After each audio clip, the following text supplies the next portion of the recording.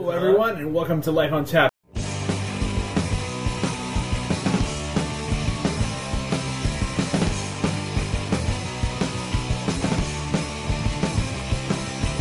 me at the bar, meet me at the bar. We're gonna get loaded, so don't bring your car. Meet me at the bar, meet me at the bar. You better make it there no matter where you are. Friday night after a long ass week of work. Your coworkers and morons, your boss. Life's a tap.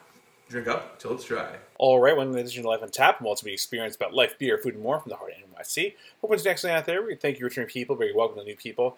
And we're doing another beer from the Think New York, Drink New York box here. This is Tin Barn, and this is their Cranberry Bog, or 2022, their Fruited Sour, 5% zero IBUs. So this is basically like their take for obviously it's a Thanksgiving themed beer, but obviously sours can be drank, clearly year round or whatnot. And but cranberry, of course, obviously tends to be a little more on the seasonal side of things. But I've been keeping away from the sours a little bit just because that whole your Harper reflux thing basically. But every once in a while, I think I have to kind of go in and whatnot here. So as you can see, it's got this kind of reddish hue to it. It's kind of a little bit almost even like darker than say kind of your red raspberry Schweppes kind of thing going on. But I mean, I can smell the cranberries from here. But let's give this a sniff.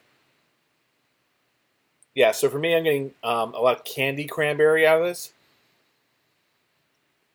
A little bit of the canned cranberry behind all that as well. A little bit of sauce behind that. I mean, I'm getting a faint kind of idea of tartness behind this, but we'll see exactly how tart or sour it is.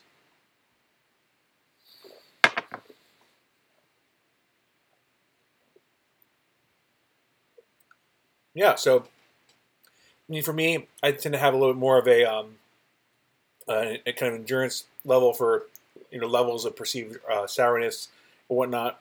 To me, this is tart. This is like a tart cranberry, just like cranberries are in general.